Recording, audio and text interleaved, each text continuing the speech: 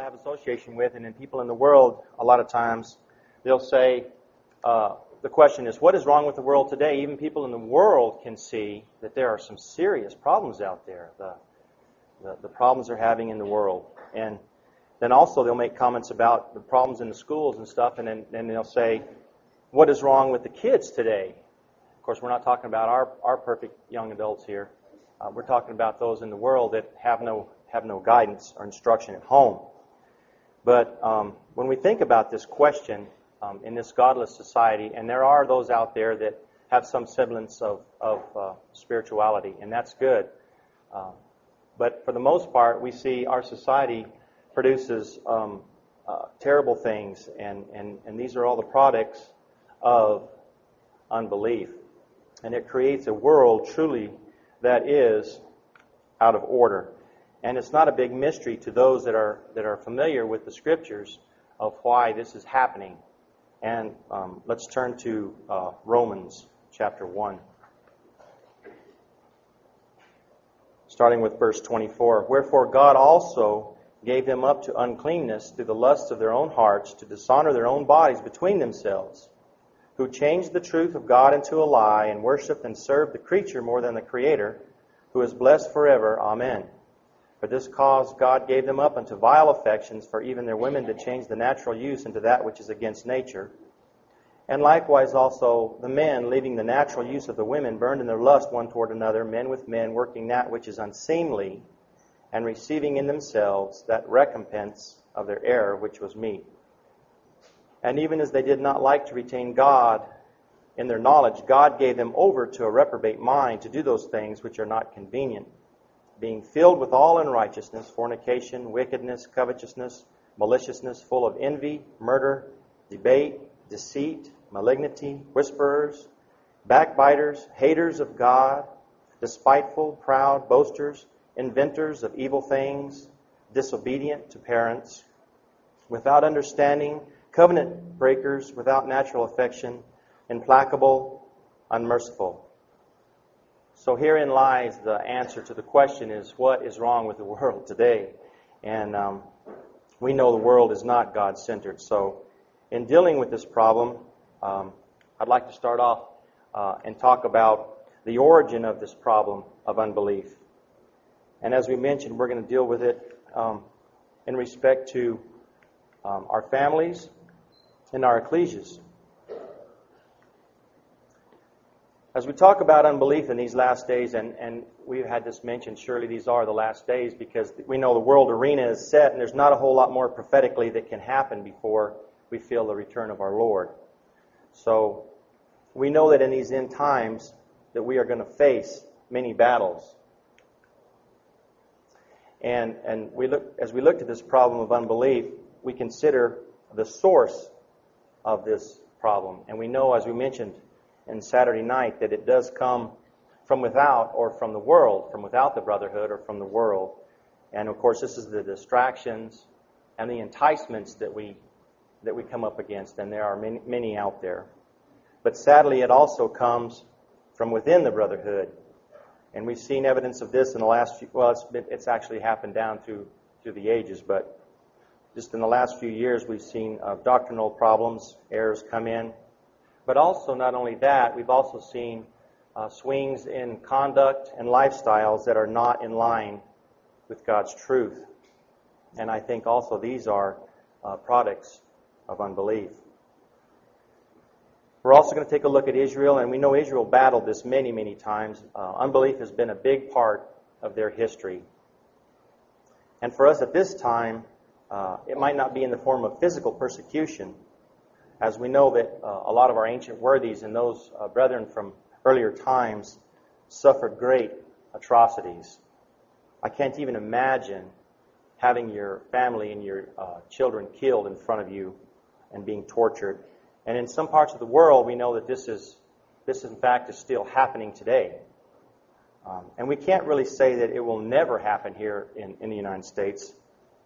In our prayers to our Heavenly Father, though, we need to pray the words found in 1 Timothy chapter 2, verse 1. It says, I exhort, therefore, that first of all, supplications, prayers, intercession, and giving of thanks be made for all men, for kings and for all that are in authority, that we may lead a quiet and peaceable life in all godliness and honesty. For this is good and acceptable in the sight of God, our Savior.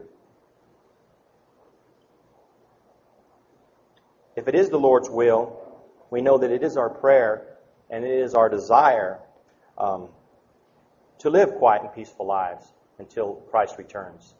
But we know this might not be in Yahweh's plan. And in speaking of that, we know that our prayers also should always include, if it be thy will, as we understand that everything needs to be in alignment with God's plan and purpose. And even if we are blessed with quiet and peaceful lives, and I think most of us at this time are, we know that there can exist obstacles, distractions, snares, and major challenges for the believer. As we mentioned, these come from the world and from within the brotherhood as well, and this is a concern for the young as well as the old. We see this subtlety of our liberal, tolerant society has its own serious and destructive dangers that can really hinder us in our walk. And these are problems and dangers that can come upon us gradually and subtly. And when we think of the example, I know it's been said that if you take a frog and you put him in a pot of hot water on the stove, instantly he's alerted to it and he'll jump out to save himself. But if you take that frog and you put him in a pot of cold water and you put it on the stove and heat it slowly and gradually and bring it up, that he won't sense the danger. He's not aware of it. And so the water heats up and it can actually boil him and kill him, but he doesn't realize it, so he stays in there till he meets his death. And so we know that there are frogs out there that are complacent frogs. They'll sit in the pot. It feels good to them. The warm water's nice. The problem is, eventually, it does get hot. And then they realize as their skin starts to peel off their bodies and the flesh off their bones that there's a serious problem. But by then it's too late and they meet their demise. So what we have to be is we have to be the smart frog that gets out of that water and gets out of the pot and escapes. As we think of this pot heating up slowly and gradually, we see how it is in the world today. We know that the morality, the honesty, and the ethics of society are on a steady decline. And as we look at these words and consider these words, we see morality is the quality of an action which renders it good, the conformity of an act to the divine law, and from a motive of obedience to the divine will. So it's interesting here that this is based on, morality is based on God's laws and commandments. And then we consider the next word, which is the honesty, and we know that it is a disposition to conform to justice and correct moral principles in all social transactions. So this also is based on morals. And then we have ethics, which is a system of moral principles, a system of rules for regulating the actions and manners of men in society.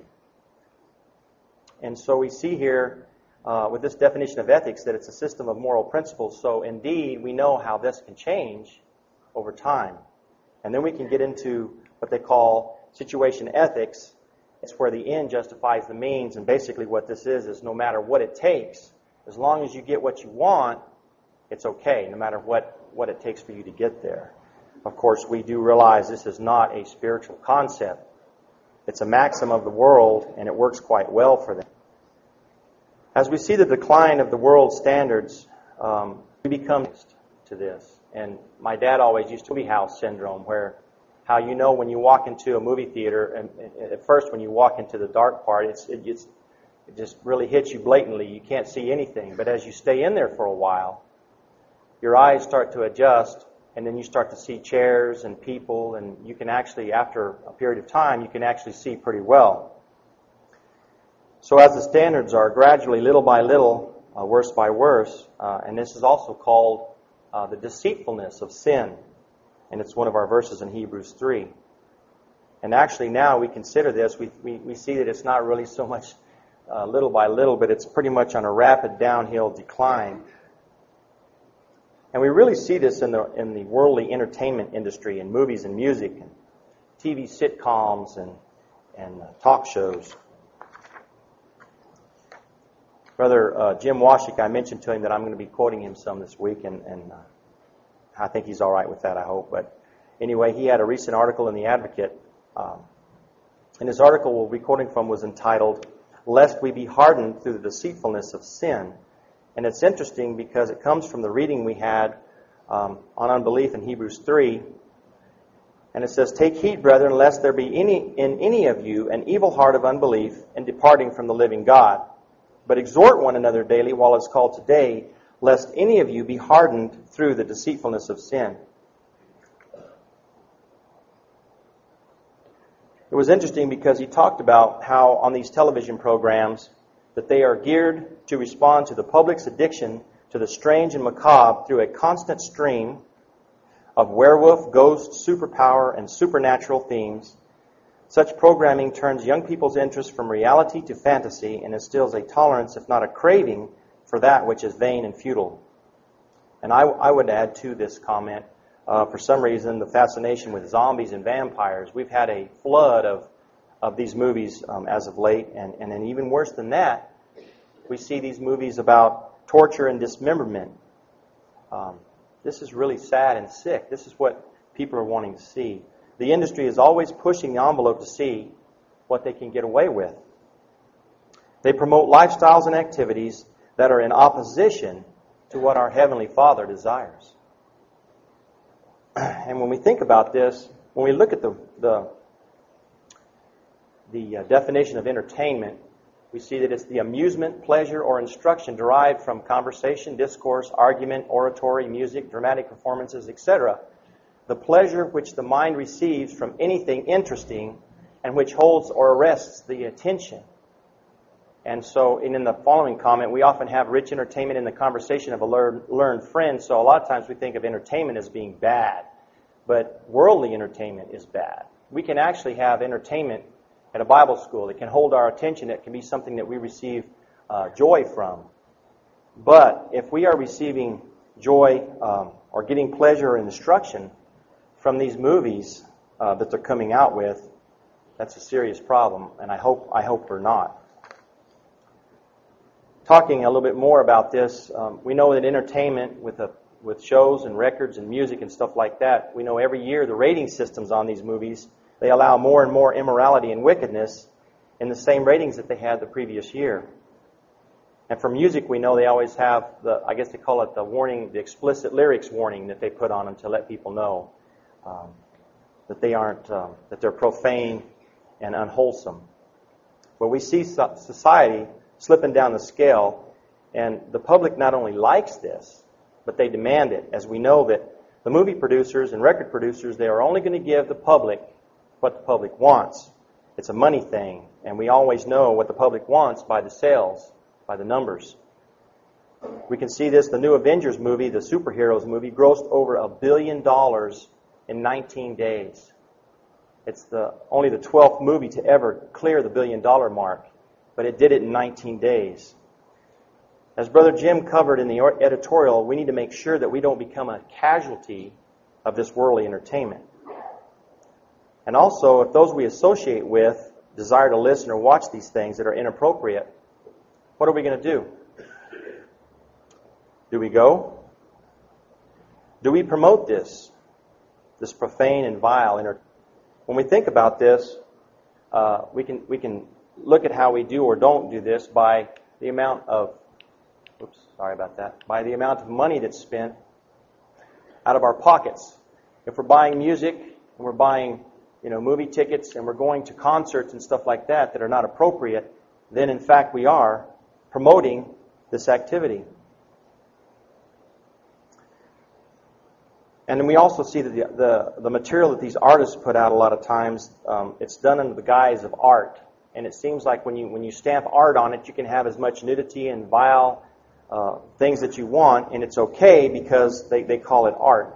So I hope we have to choose wisely, and we have to make good choices in our lives. Speaking to those in the education system, I've heard them talking about things, and the ill effects of loose morals and lifestyles is really reaping havoc in the schools. Things that would have shocked us and even those in the world just a few years ago is now considered as the norm And when you look at this, we realize this really isn't a new problem. It's just existed since the early times. And there are many examples. We're going to be looking at some of them, because we know that back just after creation, we see recorded in Genesis where the world hit its first climax of evil. In Genesis chapter 6, starting with verse 5, it says, "And God saw that the wickedness of man was great in the earth, and that every imagination of the thoughts of his heart was only evil continually. And it repented the Lord that he had made man on the earth, and it grieved him at his heart. And the Lord said, I will destroy man whom I've created off the face of the earth, both man and beast, and the creeping thing, and the fowls of the air, for it repenteth me that I have made them."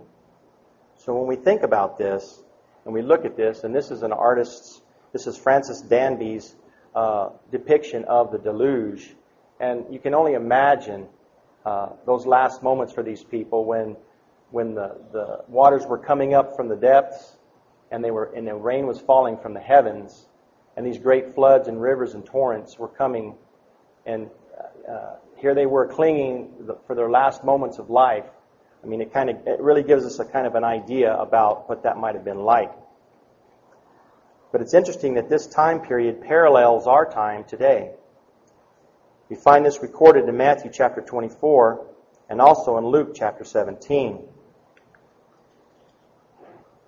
In Luke 17 it says, "As it was in the days of Noah, so shall it be also in the days of the Son of Man. They did eat, they drank, they married wives, they were given in marriage until that day when Noah entered into the ark, and the flood came and destroyed them all. Likewise also, as it was in the days of Lot, they did eat, they drank, they bought, they sold, they planted, they builded. But the same day that Lot went out of Sodom, excuse me, the same day that Lot went out of Sodom, it rained fire and brimstone from heaven and destroyed them all. Even thus shall it be in the day when the Son of Man is revealed." So we see that the first population of the world was not being able to follow the paths of righteousness. They were being drawn away by an evil heart of unbelief. And living in this world today that we're talking about, this as it was in the days of Noah world, we know that it does affect us. It's impossible for it not to. We should be shocked and stirred by the downward spiral of society.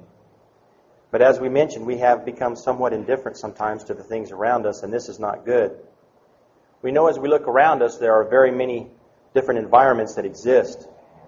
And this is speaking in terms of a home environment. And we always say that children are a product of their environment, and this is true. And we know our teachers see the sad example of this every day. With kids coming from dysfunctional home settings and having problems getting along with their peers and their teachers, and coming from single-parent families, having no guidance and no respect for elders or the rules or even for each other, we see in the classrooms today a lot of chaos. And as we think about this, we can see the result, and I think this is also a direct result of unbelief. And this is one of the problems that we're having now, is this bullying problem that we're seeing. And bullies have been around forever, but it seems like it's really been on the rise as of late. We have a lot of kids in detention, kids that are acting up, not doing what they're supposed to. And I think it all stems from the fact that there's no discipline at home. There's no rules. And we see the teachers trying to work with these kids, and it's really a challenge for them. Also, their hands are tied because our governors and those that leaders of our society, in their wisdom, have taken away a lot of the tools that they used to use to discipline the kids now, and so it's making the job even harder. And we know, of course, when you have no rules at home, and the kids can do pretty much whatever they want to, they'll stay up late, maybe never even go to bed, and then so when they get to school, you young ones may have seen some of this action going on. The students are falling asleep, or they don't even care. They have this attitude that's very detrimental to learning. So I believe that we are all somewhat a product of our environment. And we need to be in control of our environment, at least of the things that we can be in control of. I realize that there are things that are out of our hand, and In our prayers to our Heavenly Father, we ask for guidance and direction in dealing with these things. But we can't let the world dictate our path to follow. We do see the world pulling us back and forth on our path, causing things that could cause us to veer off the straight and narrow. And we could wind up at the point where our salvation is actually challenged. And we know that our Lord and Savior was challenged. Christ had many challenges. We see in John 16:33, it says, "These things have I spoken unto you, that in me you might have peace. In the world ye shall have tribulation, but be of good cheer, because I have overcome the world." So we know that Christ rose above this. Christ overcame the world to become the first fruits. Christ is the supreme example for us to follow. We know that He sets the pace, not the world. And when we take on the name through the waters of baptism, we too can become a type of first fruits, so that those that are called, those that come and are redeemed from among men, become the first fruits to God and to the Lamb, and are separated and distinguished from others as the first fruits would be. They are preferred, being made so by the grace of God, and they are, by the regenerating grace, devoted to the service of God, and are formed for His praise and for His glory. Of course, we also realize that all of mankind was formed for God's praise and glory.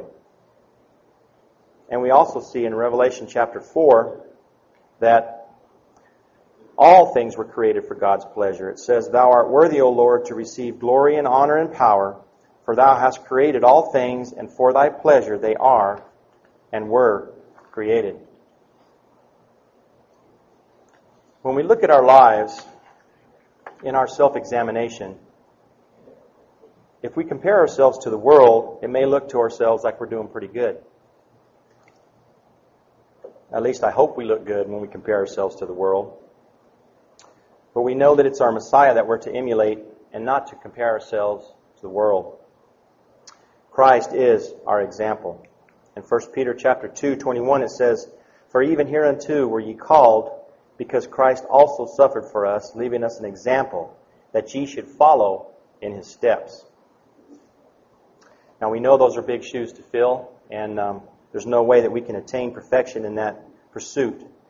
But we do know that it is our job to try to strive towards that end. And as we think about Christ as being our example, we see that He is an example to us in the exercise of grace, faith, love, in His zeal, His meekness, His humility, in His regard to the commands of the moral law, in His constancy in prayer, and that constancy in prayer is really important for Christ. We know that He spent hours and hours and even all night in communication with His Heavenly Father to receive strength and instruction from Him, as we can today also.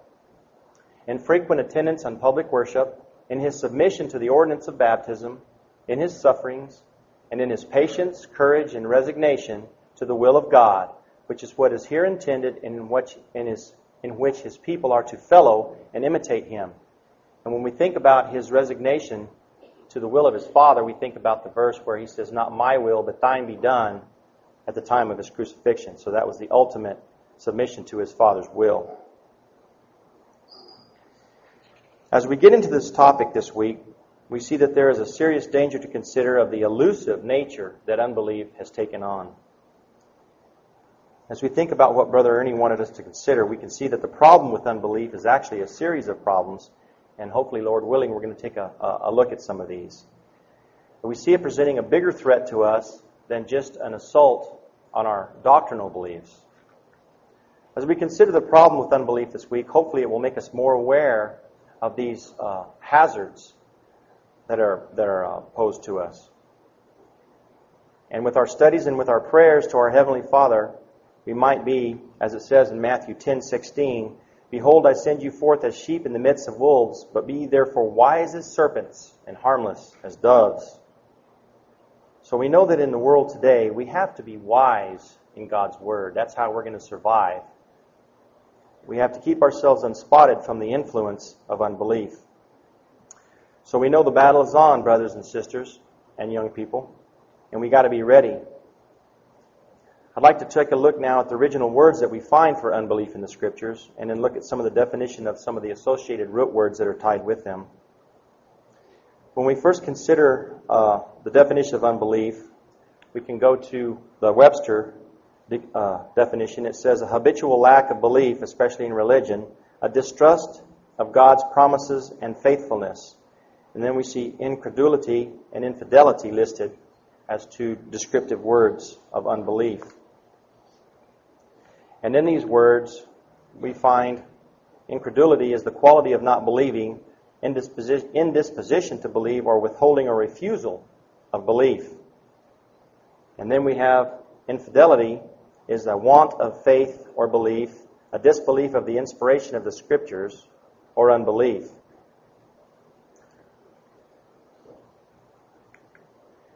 Brother Jim wrote in his article, there are distinctions made between unbelief and disbelief.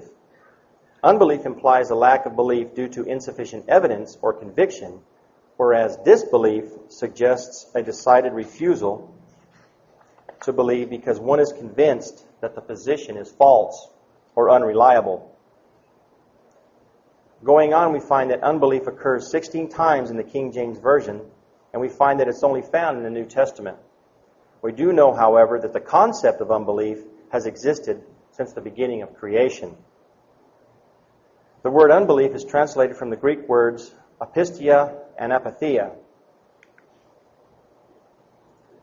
Apistia is the Strong's number 570 and is used 12 times in the Scriptures, and it means disbelief or unfaithfulness, while apatheia is the Strong's 543 and is used 4 times, and it means obstinate, rebellious, or disobedient.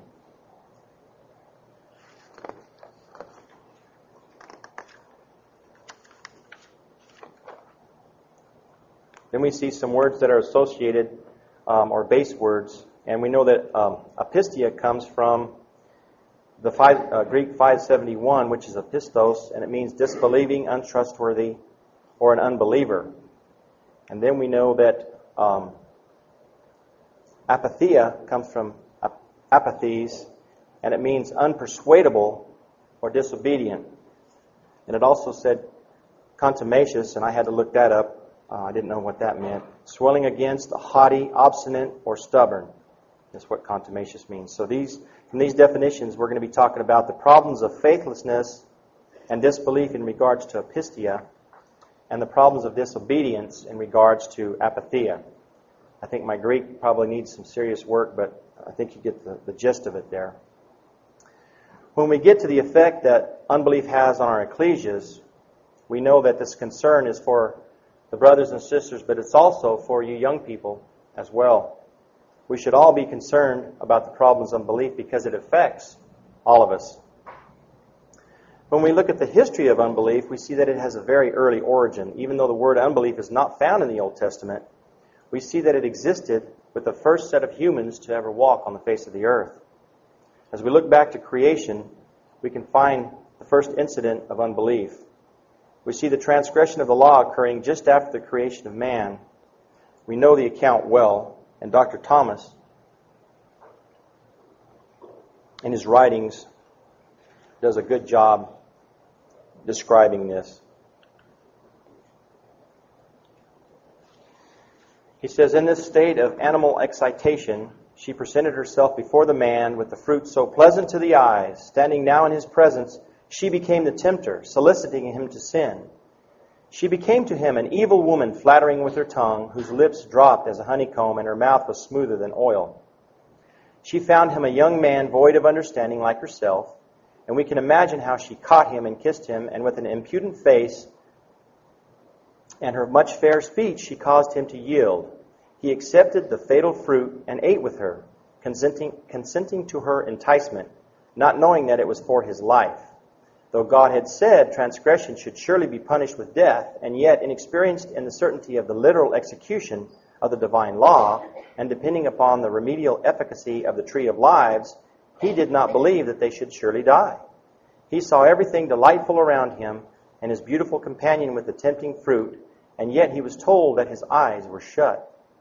What wonderful things he might not see if his eyes were opened, and to be as the gods too, knowing good and evil. Was not this a wisdom much to be desired? The fair deceiver had at length succeeded in kindling in the map the same lust that had taken possession of herself. His flesh, his eyes, and his pride of life were all inflamed, and he followed her in an evil way as a fool to the correction of the stocks. They had both fallen into unbelief. They did not believe God would do what he had promised. This was a fatal mistake. They afterwards found by experience that in their sin they had charged God falsely, and that what he had promised he would certainly perform to the letter of his word. Thus, unbelief prepared them for disobedience, and then disobedience separated them from God. So I think he had a pretty good grip on what happened there. And as we look at this first example of unbelief, we see that the actions of Adam and Eve had an impact on the human race that changed everything. It changed the very nature of man, and putting into their existence the curses as a result of their disobedience. And it's interesting here in the order in which the curses were given, it seems to disclose that the first ones responsible were the first ones listed, and then it progresses down the line. So we see the first one that we deal with here is the serpent. In Genesis 3:14 and 15, we see what happened to him. And the Lord God said unto the serpent, Because thou hast done this, thou art cursed above all cattle, above every beast of the field, and upon thy belly shalt thou go, and dust shalt thou eat all the days of thy life. And I will put enmity between thee and the woman, and between thy seed and her seed. It shall bruise thy head, and thou shalt bruise his heel. So we see this here listed in Genesis 3 as the first prophecy of our Savior, and shows that in the end that the sin will cripple the woman's seed, but that Christ will deal a lethal blow to sin. And this is, of course, when all things are subdued unto him, and we know that the last enemy that is destroyed is death. So moving on down the chain, we see the next in line is the woman. And to her it was said, And unto the woman he said, I will greatly multiply thy sorrow and thy conception. In sorrow thou shalt bring forth children, and thy desire shall be to thy husband, and he shall rule over thee. And we also find in 1 Timothy 2:14, And Adam was not deceived, but the woman being deceived was in the transgression. So here we see what was passed on to her because of her actions. And then on down, finally, we come to the man. And with the man we see, starting with verse 17, And unto Adam he said, Because thou hast hearkened unto the voice of thy wife, and hast eaten of the tree which I commanded thee, saying, Thou shalt not eat of it. Cursed is the ground for thy sake, in sorrow shalt thou eat of it all the days of thy life. Thorns also and thistles shall it bring forth to thee, and thou shalt eat the herb of the field. And in the sweat of thy face shalt thou eat bread, till thou return into the ground. For out of it wast thou taken, for dust thou art, and into dust shalt thou return. I can only imagine what life would have been like without this in the sweat of thy face curse. We can kind of think about that. But in addition to the curses, we see also that man was driven out of the garden, and he was protected. The way was protected to the life, the tree of life that he had eaten of before. In Genesis 3:24 it says, So he drove out the man, and he placed at the east of the garden of Eden cherubims and a flaming sword which turned every way to keep the way of the tree of life. And we know that many people have pondered about what would it be like, or what would have happened if this first couple hadn't sinned or hadn't failed. Of course, the fact is they did, and life was changed, and we know that their progeny pays the price. And we have this verse talked about last night, I believe, Romans 5:12. Wherefore, as by one man sin entered into the world, and death by sin, and so death passed upon all men, for that all have sinned. So here we see the Adamic sin brought forth and pronounced, the great fall of man.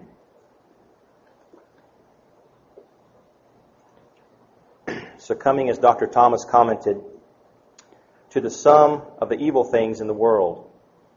And as we see from 1 John chapter 2, Verse 16, for all that is in the world, the lust of the flesh, the lust of the eyes, and the pride of life, is not of the Father, but is of the world. So these character flaws, these are not from God, but these are things that are generated and are a result of unbelief. These are the objects of sin in the world, things with which wicked men are acquainted. Such things that are grateful to the flesh, visible to the eye, and belong to this vain life. Things to serve or fill with pride and vanity. These are the main things to which men today that love the world value most highly in esteem. So we see here in the end, for Adam and Eve, unbelief prepared them for disobedience, and disobedience separated them from God. So we see this breach created, the need of atonement. We might try to think of this as a problem today, this unbelief, that is something that only touches the world.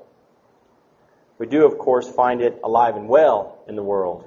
As a matter of fact, it's so rampant, it's like a killer virus that's sweeping over the land. And the average man of the world finds himself comfortable in its embrace. We can put him on the left side, desiring everything the world offers.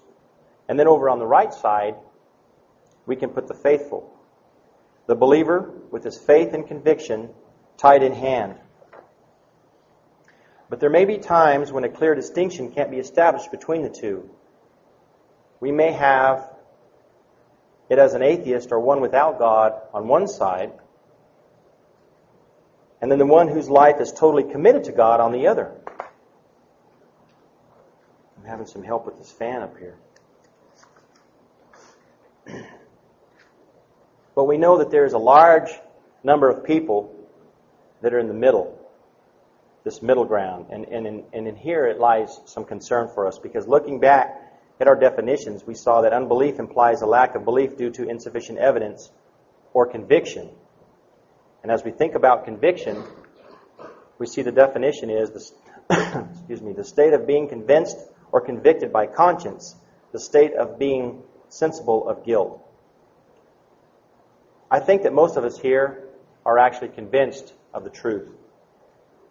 In growing up and hearing lectures on fulfilled prophecies and seeing how things developed just as the Scriptures said they were, and a lot of these are very specific, undeniable specific prophecies that were fulfilled. So we know that strengthens our faith, and it causes us to believe in the Scriptures. But a lack of conviction can throw us into this group of unbelievers, as well as insufficient evidence can. We believe the things concerning the kingdom of God in the name of Jesus Christ, and we hold this as absolute truth, undeniable. However, we learn that through the years, that great zeal that made us want to take on the name to start with can slowly start to fade away. And this can be caused by a great many things. And hopefully we're going to take a look at some of these things this week. As we watch the news and talk to those around us, we find a state of chaos in the world today. And we can definitely see the effect that unbelief has taken on mankind and on the brotherhood as well. We can see the folly of man in trying to direct his own steps. In Jeremiah 10:23 it says, O Lord, I know that the way of man is not in himself, it is not in man that walketh to direct his steps. Man cannot solve these problems. They think they can, but they make a very bad attempt at it. In many places, including here in the United States, we know that God is being taken out of the picture. And this has been happening for decades. Prayers being taken out of the schools. We see the Ten Commandments being taken off the walls in a lot of the courtrooms and public buildings. And the influence of the world is being brought into the schools by the curriculum that's now being taught. Lifestyles and relationships that are banned in the Scriptures are now being accepted as alternative paths and promoted in the schools. Just recently, we had the Vice President of the United States come out and say that he gave approval for same-sex marriage. And then we know the President was soon to follow. And we have seen many examples of what can happen to people with bad leadership. We know God's people Israel suffered from this. We're going to go into this tomorrow. But we must not speak evil of those in authority. However, we see in 2 Peter chapter 2 that God will take care of the problem. we know the day of reckoning is coming for those who will not follow after God's laws. In 2 Peter chapter 2, starting with verse 5, it says, "And spared not the old world, but saved Noah, the eighth person, a preacher of righteousness, bringing in the flood upon the world of the ungodly, and turning the cities of Sodom and Gomorrah into ashes, and condemned them with an overthrow, making them an ensample unto those that should live ungodly. And delivered just Lot, vexed with the filthy conversation of the wicked. For that righteous man dwelling among them, and seeing and hearing, vexed his righteous soul from day to day with their unlawful deeds. The Lord knoweth how to deliver the godly out of temptation, and to reserve the unjust unto the day of judgment to be punished. But chiefly them that walk after the flesh in the lust of uncleanness, and despise government. Presumptuous are they, self-willed are they, not afraid to speak evil of dignitaries." We see these unstable souls that have gone astray are truly vexing for those who are trying to follow God's Word. We know that godless parents will more than likely produce godless children, and so on and so forth. These verses tell us of the hard time that just Lot had in those cities of disgust where he lived. And we know apparently he chose, there was a choice he made when they first got there, and that was the choice that he made is to move into the city. As it is with us today, we're going to talk more about these choices. But after the president came out with his endorsement of homosexuality, local news 7 in New Mexico wanted to see what the people thought about this.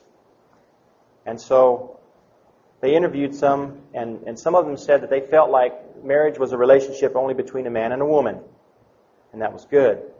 And one man said, "Well, I'm almost 40, and in our day and age, we have been able to accept these changes." So in other words, this is the direction that America's going, whether we want to accept it or not. So he said, in our day and age. So here we see the liberation of America, the spirit of toleration. And then he said, we are able to accept the changes. So we see this drift. 12,000 people voted on the polls, and it came out that 51% were in agreement with it, and 41% didn't go for it. They made comments that the Democrats and younger voters were praising Obama for his decision. So, what do you think the percentage would have been on this vote 20 or 30 years ago? Do you think it would have been different? I think it would have. We are seeing a complete disregard for the Creator, for His laws and His commandments. And we know that when the laws were first drafted into this country, that they actually used God's laws in making the laws of the states. They were based on His laws, but it was different back then, and morality was at a much higher level. We did see the Ten Commandments posted in the buildings, and we did have prayer in public schools. Children were taught to respect their elders, and they learned a code of ethics, and I believe they were taught good morals. If they got in trouble at home, if they got in trouble at school, they got in trouble at home. And that's the way I was raised. I didn't even want to tell my folks that I had been punished at school, because here comes round number 2. But I think we're just about out of time, so tomorrow we're going to go into the historic record of the battle that Israel had with unbelief and the problems it caused them. Thank you.